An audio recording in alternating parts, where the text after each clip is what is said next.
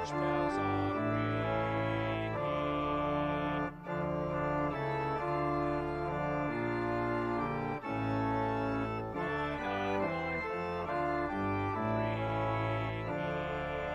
I know my own high and lovely, yea, not the world, but we shall see.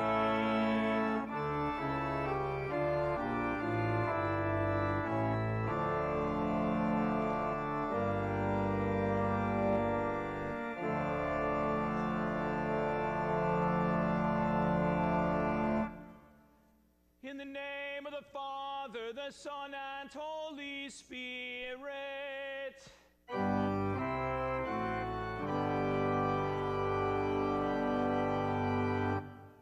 Beloved in the Lord, let us draw near with a true heart and confess our sins unto God our Father, beseeching him in the name of our Lord Jesus Christ to grant us forgiveness. Our help is the name of the Lord.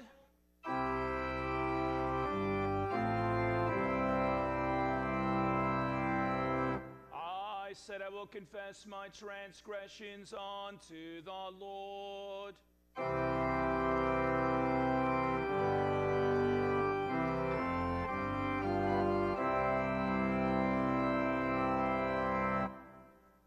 Almighty God, merciful Father, I, a poor, miserable sinner, confess unto thee all my sins and iniquities with which I have ever offended thee, and justly deserve thy temporal and eternal punishment. But I am heartily sorry for them, and sincerely repent of them, and I pray thee of thy boundless mercy, and for the sake of the holy, innocent, bitter sufferings and death of thy beloved Son, Jesus Christ, to be gracious and merciful to me, a poor, sinful being. Upon this your confession, I, by virtue of my office as a called and ordained servant to the word, announce the grace of God unto all of you, and in this stead and by the command of my Lord Jesus Christ, I forgive you all your sins, in the name of the Father, and the Son, and the Holy Spirit.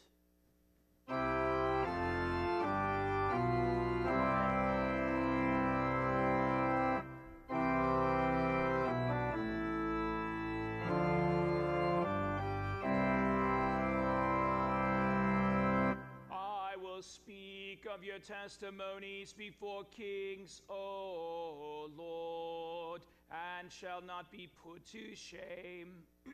I will bless the Lord at all times. His praise shall be continually in my mouth.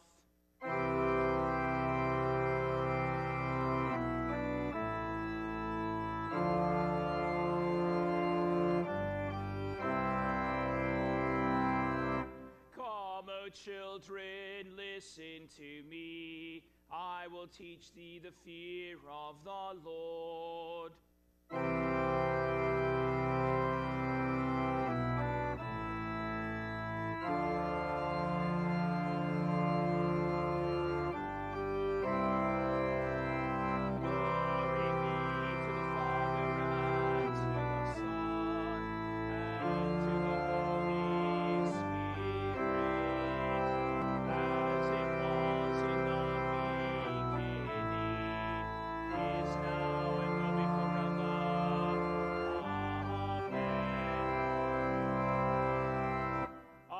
Speak of your testimonies before kings, O Lord, and shall not be put to shame. Lord, have mercy upon us. Christ, have mercy upon us. Lord, have mercy upon us. Glory be to God on high.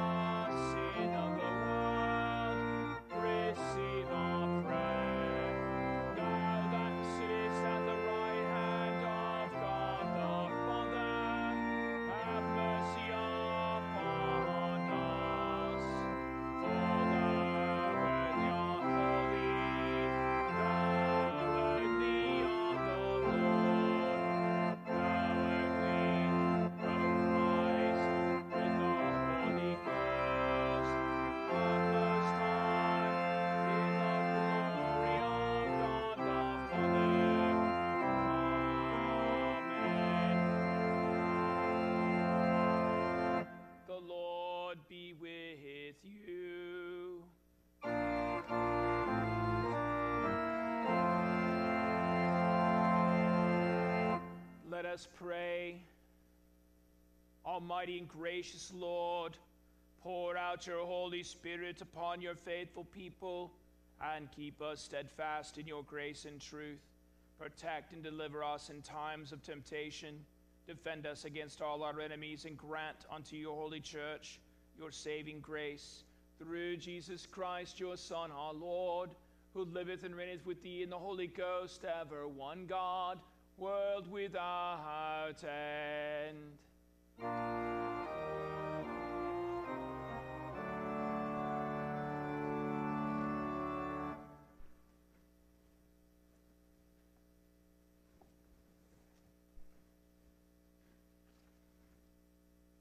The first lesson for this, the Feast of the Reformation, is written in the 14th chapter of the Revelation of St. John, beginning at the 6th verse. Then I saw another angel flying directly overhead, and with an eternal gospel to proclaim to those who dwell upon the earth, to every nation and tribe and language and people. And he said with a loud voice, "Fear God and give him glory, because the hour of his judgment is come, and worship him who made heaven and earth, the sea and the springs of water." This is the word of the Lord.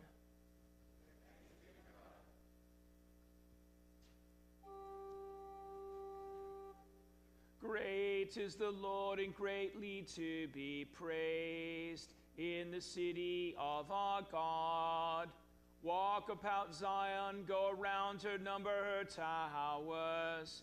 Consider her ramparts, go through her citadels, that you may tell the next generation that this is our God forever and ever.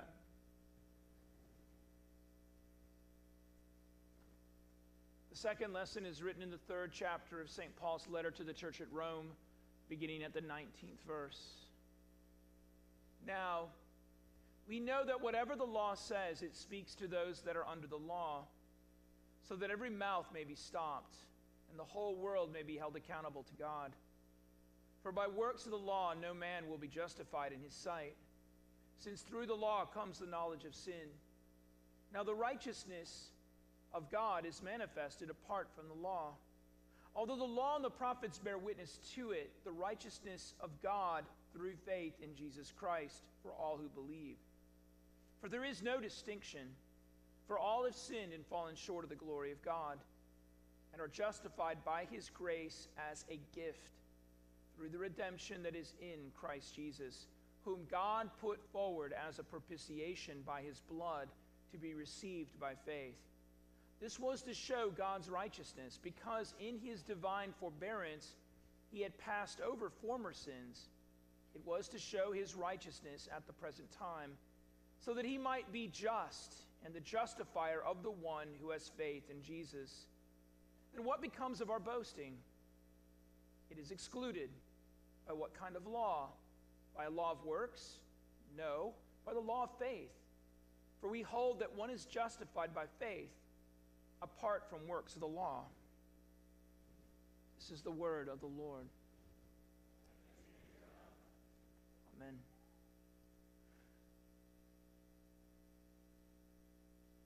Alleluia. Fear not, little flock, for your Father's good pleasure to give you the kingdom. Alleluia.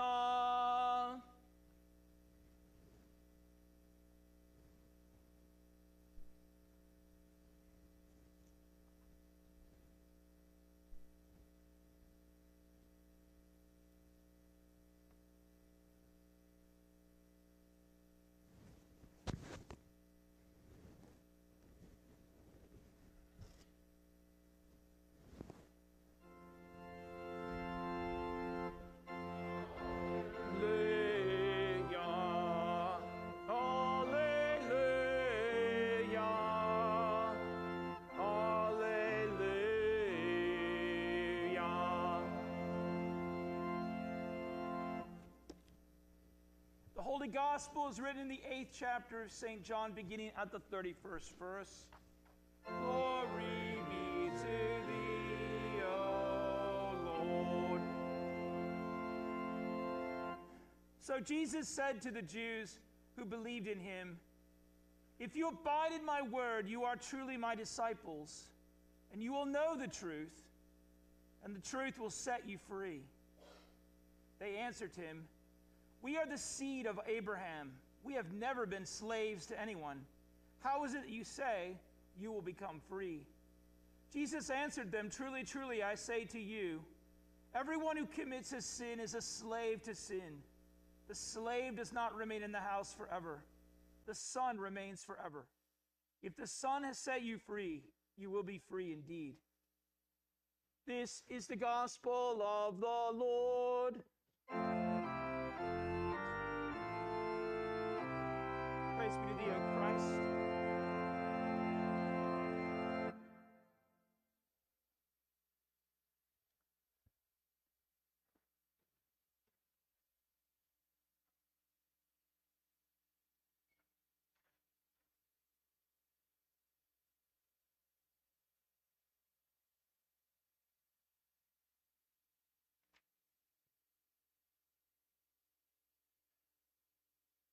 I believe in one God, the Father Almighty, maker of heaven and earth, and of all things visible and invisible, and in one Lord Jesus Christ, the only begotten Son of God, begotten of his Father before all worlds, God of God, light of light, very God of very God, begotten, not made, being of one substance with the Father, by whom all things were made, who for us men and for our salvation came down from heaven and was incarnate by the Holy Ghost of the Virgin Mary, and was made man, and was crucified also for us under Pontius Pilate. He suffered and was buried, and the third day he rose again according to the Scriptures, and ascended into heaven, and sitteth on the right hand of the Father. And he will come again with glory to judge both the quick and the dead, whose kingdom will have no end. And I believe in the Holy Ghost, the Lord and giver of life, who proceeded from the Father and the Son, who with the Father and the Son together is worshipped and glorified, who spake by the prophets. And I believe in one holy, Christian, and apostolic church. I acknowledge one baptism for the remission of sins, and I look for the resurrection of the dead, the life of the world to come.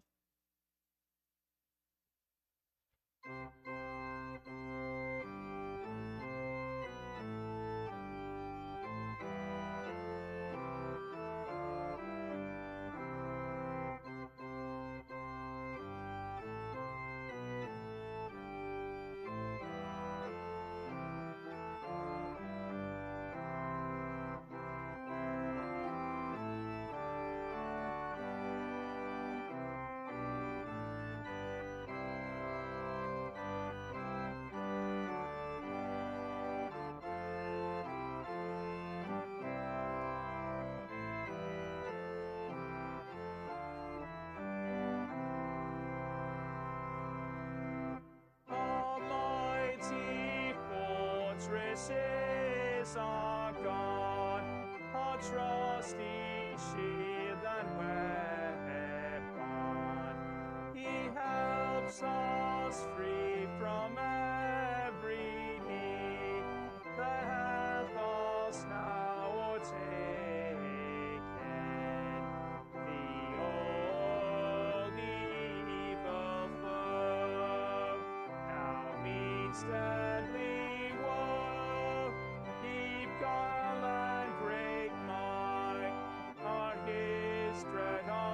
in fight. On earth is not his equal. With might all thoughts cannot be done, soon were our loss effected. But for us was the valiant one, whom God himself elected.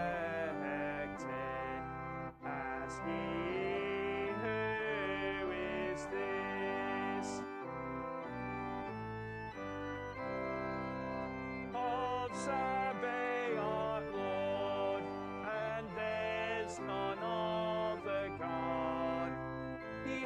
stop it forever.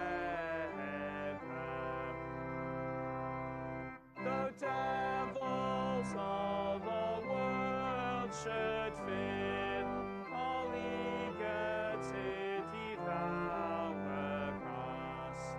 We tremble not, we fear no will, they shall not overpower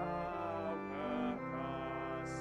This world's prince may still scoff as he will, he can harm us not, he's judged, the deed is done, one little word can fail him. The word they still shall let remain, nor any thanks have borne. He's fireside upon the plain, with his good gifts and spirit, and they take our life, good's fame, child and wife. Let these all be gone, they still have not begun. The kingdom must remain.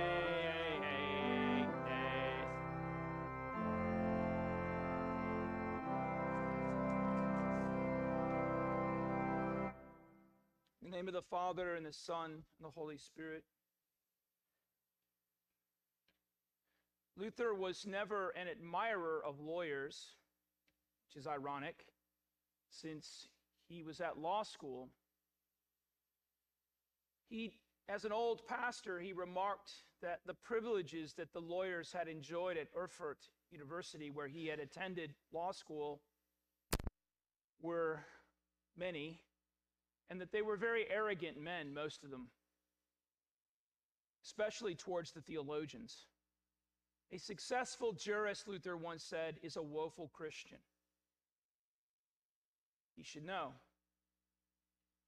When he was there at the university in Erfurt, shockwaves were still resonating within the institution, because just a few years before, the most noted theologian of that university had been arrested by the Inquisition and sentenced to life imprisonment because Johannes of Wissel had dared to condemn indulgences as a pious fraud. Secondly, he demanded that the laity should receive the chalice in Holy Communion, and then he also had the audacity to insist that not the Pope or even councils, but Holy Scripture alone was the final authority of faith. And for that, he was sentenced to life imprisonment and thrown into a dungeon. And the people and the scholars and the professors at the University of Erfurt, they remembered it. In fact, Erfurt University at this time in history, in the early 1500s, was arguably the finest of all philosophical schools.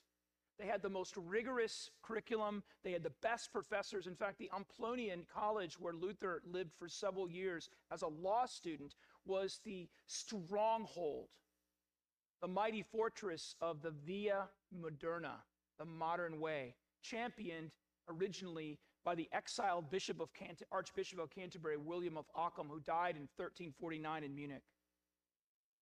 And this doctrine, or this philosophical school of thought, for them it was the decisive principle and the characteristic of the Via Moderna, that all philosophical speculation about the world must be tested by means of experience and reality-based reason, regardless of what the most respected authorities might say to the contrary.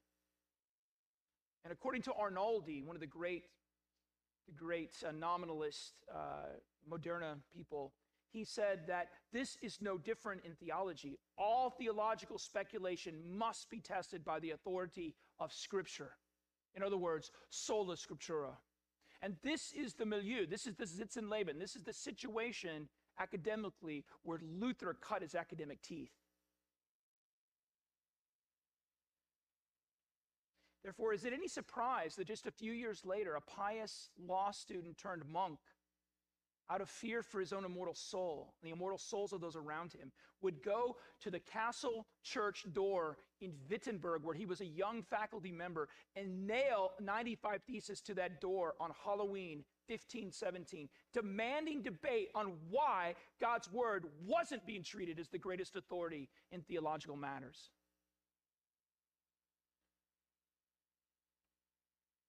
It's not accidental, is it? Not at all. Because it was Martin Luther's conviction that much of what called itself Christendom was ignoring Christ. Because it is Jesus who says to us in John 8:31-32, if you abide in my word, if you abide in my word, you are my disciples indeed, and you shall know the truth, and the truth shall make you free.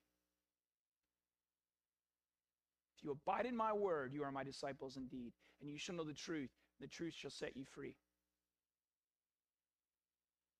So, how free are we? Do you feel very free? Or are you a slave? It's a good question, isn't it? It's interesting that, or do we even know what free means? What God means when he says free here? Because the word for free in Greek here is eleutheruo. Sounds almost like Luther, doesn't it? It's kind of ironic. Sounds almost like Luther. A little cosmic irony there from the original Greek. No, the word here for freedom that means literally truth. It means that God here, through the revelation of Jesus Christ, his Son, delivers us from sin by truth. And this truth sets us free. See, that's the problem, right? We live by lies. We live in a world that lives by lies, and we live by those lies, and we go along with the lies, don't we?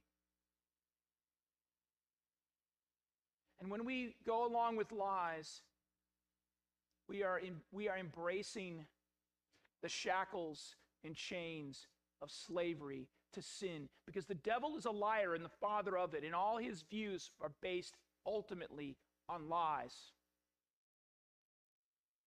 Father of lies. The truth does not stand within him. Now, as the great Raymond Brown said, it is the truth that is meant here in the revelation of Jesus Christ that sets us free. And it's interesting that in 1 Qumran scroll, in the Dead Sea Scrolls, in 1 Qumran scroll 4:20-21, it says something very similar, that God will purge by his truth all the deeds of men and will sprinkle on him a spirit of truth like water that cleanses every lying abomination.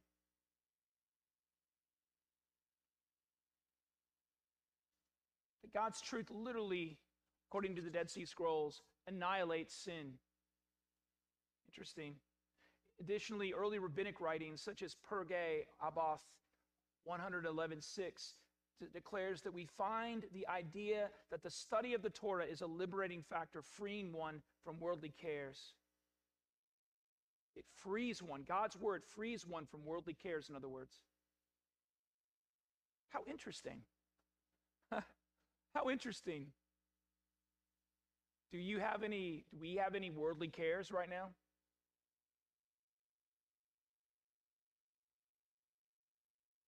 Just turn on the news. You'll be given 12 or 15 different ones you can choose from. Any flavor of worldly care you care to have. Every single day. So how are we doing with the worldly cares? Are they enslaving us? Are we slaves to our fears, our cares? Because the reason why today's vestments and today in the altar is dressed in red is because of fear. You know that, right? Y'all know that, right? It's because of fear. That's why it's red. Because of fear. Because a law student at the University of Erfurt in the early 1500s was so afraid that he and his fellows were going to go to hell that he left the university.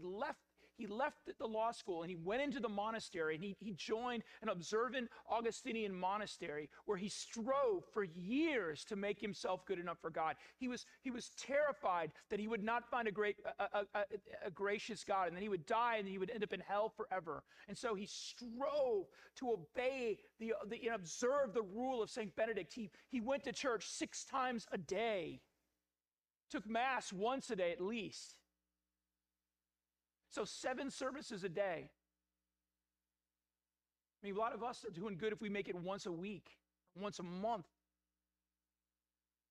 6 times a day, he went to prayers.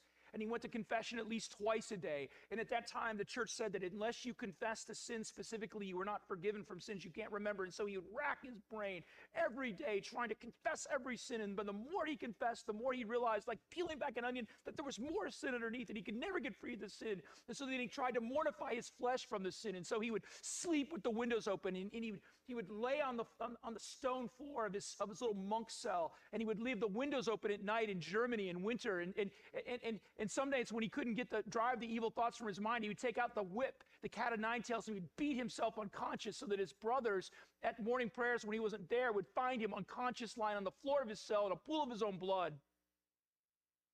And he wasn't the fat Luther we see in the pictures. He was a thin, starving himself to death Luther. Because he was trying to make himself good enough for God, and he realized that he was hitting a dead end. He was slamming his head against the wall of God's law. It was driving him to despair. Yeah, that's the real Luther. It's the one people don't know about.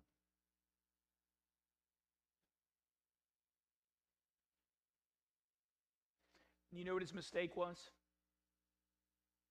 He was making the same mistake some of us make, probably we all make to a certain degree. He wasn't listening to Jesus. See, Jesus says to us, if you abide in my word, you are my disciples indeed, and you will know the truth, and the truth will set you free. If the Son sets you free, you're free indeed.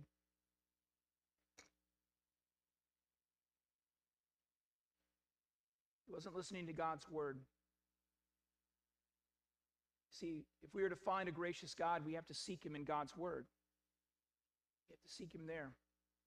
If we seek him anywhere else, we won't find him. He's not on the mountaintop. He's not on the ocean. He's certainly not on the golf course or at the bar. He's in the scriptures. Then one day Luther read in Habakkuk 2:4 that the just shall live by faith. It was like the lights came on in the darkness of his cave, and he knew the truth. The just shall live by faith. And then he read how in Acts 16:31, God's word tells us that, he tells us that you believe in the Lord and confess with your mouth that Jesus is Lord, that you will be saved. Right? Or as Romans 10 verse 9 says, if you confess with your mouth and Jesus is Lord and believe in your heart that God raised him from the dead, you will be saved. Thus our faith is found in Jesus Christ, God the Son, who paid the penalty for our sins upon the cross, right? That's the reason why we process this piece of artwork in and out, is to remind us of that he paid the penalty for our sins, that he has the ability, therefore, to forgive us our sins because he paid for them the old-fashioned way with his own blood. He paid the blood price. What's free to you cost him everything. And that's why when he makes you free, you're free indeed. Therefore, through God's word, Luther's desire to find a merciful and gracious God was achieved. But it wasn't achieved by him. It was achieved by Christ through his word. Yes, that's where he found the merciful, true, and only God. And then he also was comforted by this God of grace and this God of mercy as God comes to us and came first to Luther, and he comes to us through his word and sacraments. For what are his sacraments? His sacraments are his words connected to earthly elements of water, bread, and wine. As the great German theologian and historian Heiko Oberman says, it was fear for his salvation that drove him He wanted to achieve eternal life and was filled with fear and trembling. But it was through that attempt to achieve eternal life that he realized that eternal life cannot be achieved by efforts or our own reason or strength, but it must be given to us as a gift, or we will not receive it at all. We must be saved by grace through faith and not of works. It is the gift of God, Ephesians 2, verse 8. Yes, Luther finally understood that salvation, as Romans 9, verse 16 says, does not depend on a man's desire or effort, but God's mercy. And that, as I said, is by grace you have been saved, Ephesians 2:5. Furthermore, to give our earthly existence something to cling to, right? Something we can get our hands around. God has connected his word to water in holy baptism, right? And the reason why the font is placed there in your way to get to the communion rail is so that you're reminded by it. You have to see it. You have to look at it. It's central to the room. That's intentional. That's not accidental. So that every time you walk past the font, you're reminded, yes, that you believe and you're baptized and therefore you're saved. That in baptism, the old passed away and everything became new. That's why it's there. Yeah, that's not an accident.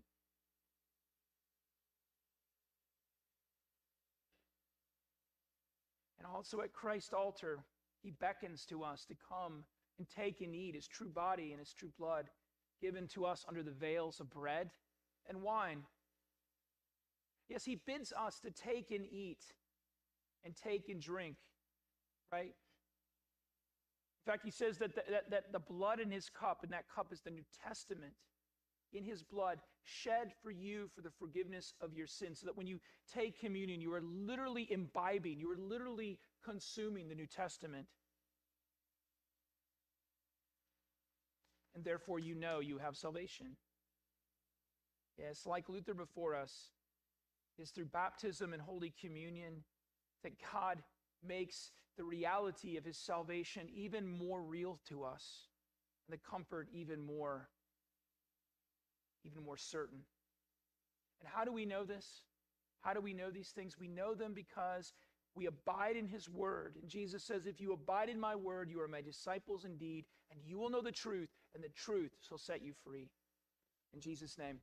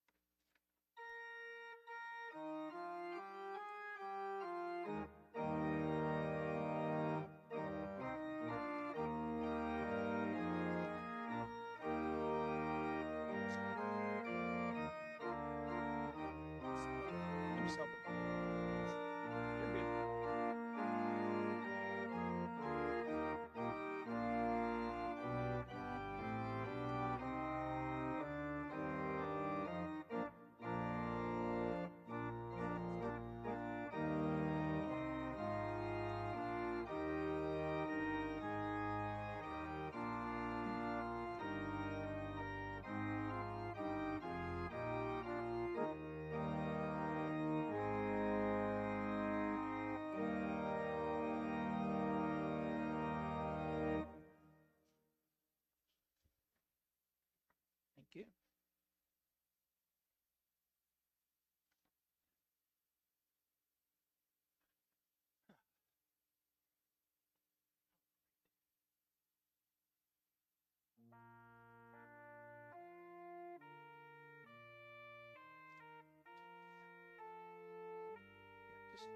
If you just wait there, I'll come next. Just wait, I'll come get you. Okay. Thank you.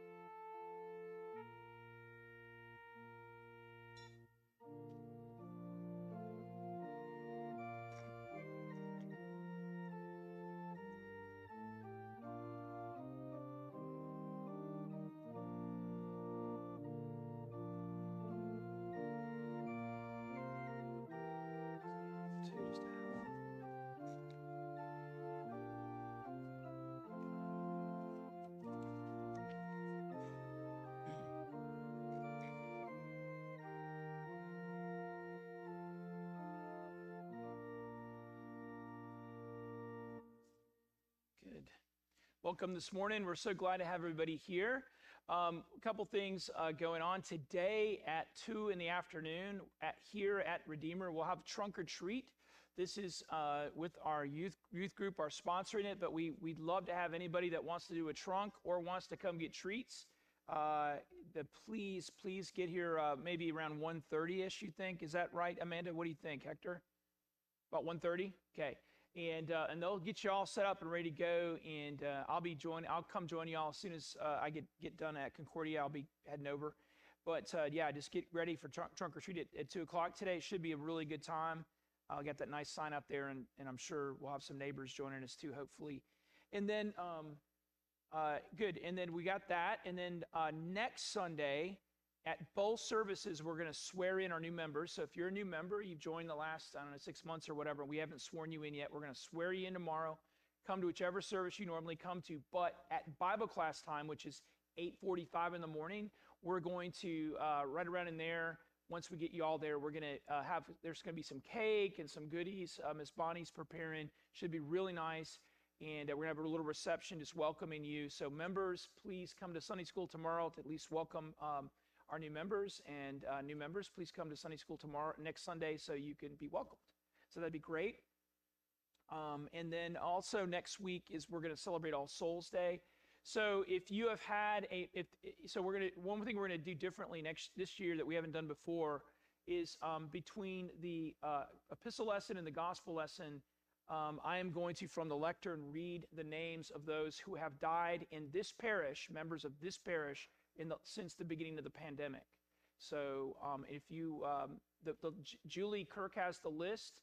So and we've done our best to, make sure that list is comprehensive. But if you want to make sure that your family members are on there correctly, make sure you check with Bonnie just to make sure the names are on the list. We're not doing all family members, just the members that are members of this parish in the last 2 years since the beginning of 2020.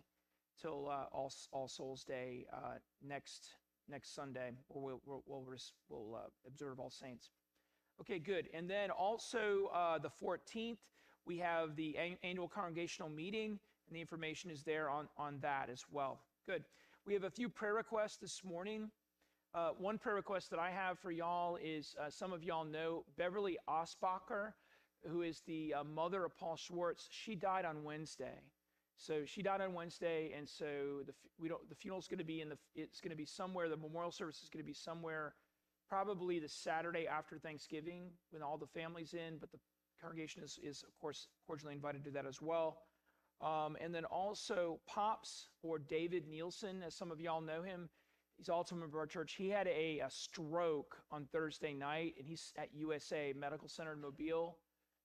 And he's I think he's in serious but guarded condition, is my understanding of where he's at. So we'll keep Pops in our prayers as well. And then also, Bonnie Smith asked that we pray for Ryan Henry, who's a 21-year-old young man who has a serious heart problem. And his mother is Bonnie's housekeeper. And then also we pray for David Adler, who is a friend of Richard Poser's, who is in hospital for kidney and liver failure. So we pray for those folks as well. The Lord be with you.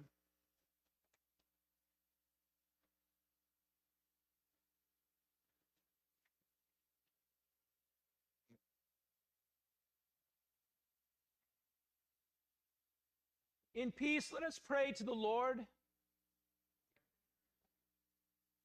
For the peace that is from above, and for the well-being of the churches of Christ and the godly unity of all Christendom, let us pray to the Lord. For this holy house, and for those who in faith, piety, and the fear of God offer here their worship and praise, let us pray to the Lord.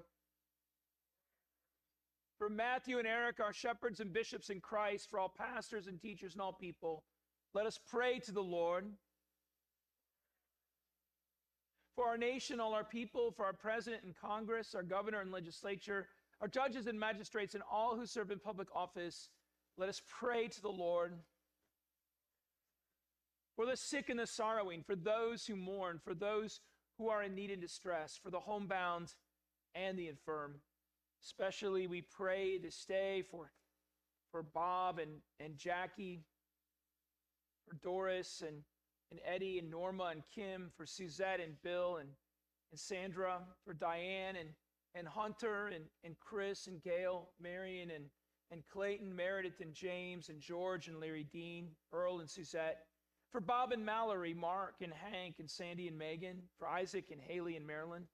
And we pray for Eddie and Patty and Cecil and Michelle, Carl and Karen, Jimmy and Tina, Ainsley and Kevin, for Ron and Mary Ellen, for Brian and Natalie, for Thelma and Jesse, for Ralph and Theo, Easton and Doug, for Fallon and Colby and Jamie and Audra and Francis Grace. And we pray for the families of our parish who mourn, especially the Ospacher and Schwartz families, the Neelan family, the Gallardi family, the Whitfield family, the Gershenschlager family, the Johnston and Williams family, the Bird and Ulrich families, the Gibbons family, the Miles family, the Ellis family, the Smith family, and the Overy family.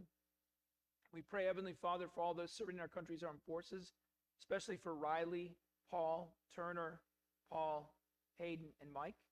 And we pray, Heavenly Father, for all of our university students, including Colleen, Noah, Harrison, John, Katie, Dylan, Audrey, Dylan, Sarah, Olivia, Jason, Jacob, Minnie, Thomas, and Aiden.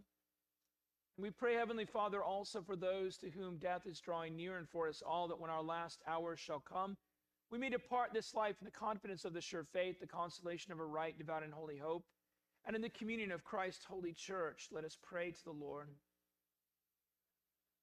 Recalling those who've gone before us in the faith and rejoicing to share with them the Sabbath rest which Christ has won for his people, that together with them we may be found faithful in the day of judgment and rejoice in the day of the resurrection of the dead.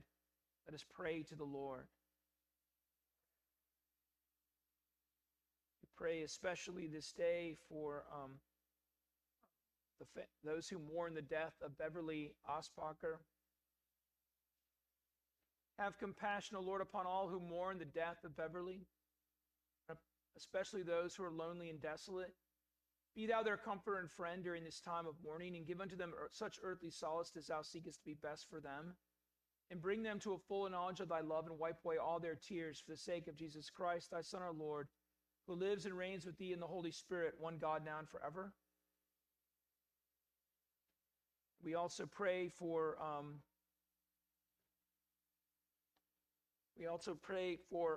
Ryan and David, and we also pray for David Nielsen.